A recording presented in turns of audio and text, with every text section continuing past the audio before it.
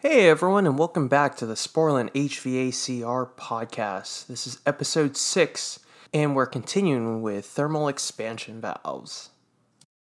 In the last episode, we finished off with the fundamental forces that act on thermal expansion valves, or TEVs, and we're going to focus on one of them today, and that is the primary closing force on the valve, which happens to relate to the evaporator pressure. Now, the evaporator pressure is going to close off the valve to prevent too much refrigerant from entering your evaporator coils. The way that evaporator pressure closes the TEV is there is a passageway that allows the evaporator pressure to push on the bottom of the diaphragm in the power head, and that is in opposition to the sensing bulb refrigerant pressure, which is opening the valve. And now we talk about two different types of TEVs. The first, which has an internal passageway that allows evaporator pressure to act on the diaphragm right there inside of the valve itself, is called an internally equalized expansion valve. So as your system refrigerant flows through the pin and port inside of the TEV, there is a passageway that allows that refrigerant to get to the diaphragm and push back, trying to close off the valve. And while these internally equalized valves are great on smaller tonnage systems, 1 ton and under, they do make an assumption. And that assumption is that the pressure, the evaporator pressure, right there at the valve is the same throughout your evaporator coils. However, when we get to systems 1 ton and above, then there's enough copper that your system refrigerant's flowing through to create friction. And with that friction, you're going to have an associated pressure drop. And what that means for an evaporator is a temperature drop, meaning you have a lower evaporator temperature than expected. So in some temperature critical applications like produce and dairy cases, while you're expecting 34 to 36 degrees, you may be under 32 degrees Fahrenheit and forming ice crystals, damaging product.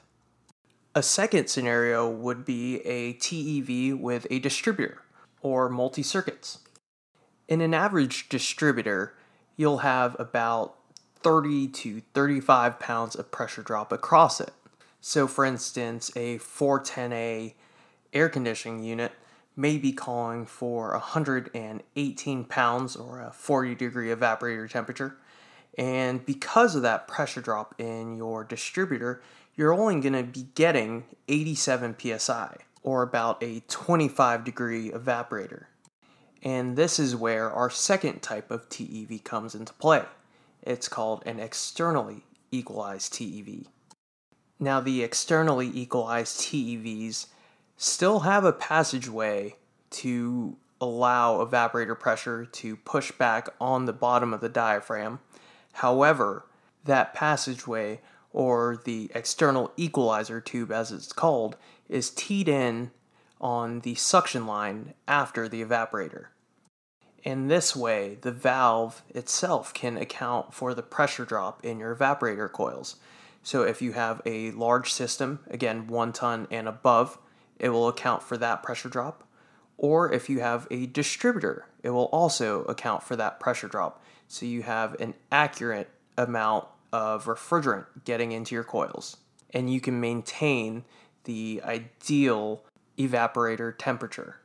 So in choosing an internally or externally equalized expansion valve, our rule of thumb is 1 ton and above, or multi-circuited, meaning a distributor, go with an externally equalized TEV. Now, the last thing I want to cover is installation. The ideal spot for an external equalizer tube is to be teed in right after the sensing bulb at the top of your suction line.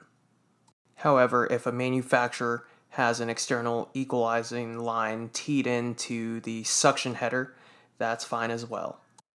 And because this has been brought up in the field, capping or crimping the external equalizer line does not make a TEV internally equalized. If that's capped, there is no pressure getting to the bottom of the diaphragm. You have no primary closing force, and so the valve will remain open 100% of the time at full capacity, and that risks flooding your compressor. So I hope that helped demystify the difference between internal and externally equalized TEVs. Again, if you have any questions, please feel free to post them on our Facebook page. Just search Sporlan. We want to cater this to the mechanics and techs in the field.